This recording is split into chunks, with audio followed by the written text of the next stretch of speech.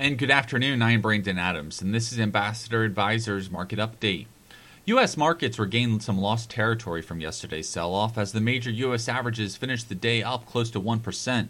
Surging oil prices were the main catalyst for today's rally. U.S. prices for the commodity shot up over 4% on news of a possible production freeze between Russia and Saudi Arabia.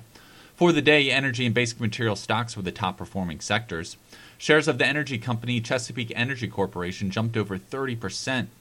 Checking today's numbers, the Dow gained 165, the Nasdaq added 39, and the S&P 500 moved higher by 20 points. Join us tomorrow for another market update. Ambassador Advisors is a Christian financial planning firm helping faithful stewards do more. More information at ambassadoradvisors.com.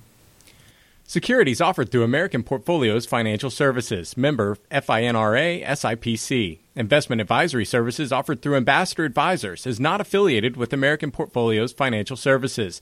Information in this illustration has been obtained from sources believed to be reliable and is subject to change without notification. The information presented is provided for informational purposes only and not to be construed as a recommendation or solicitation. Investors must make their own determination as to the appropriateness of an investment or strategy based upon the specific investment objectives, financial status, and risk tolerance.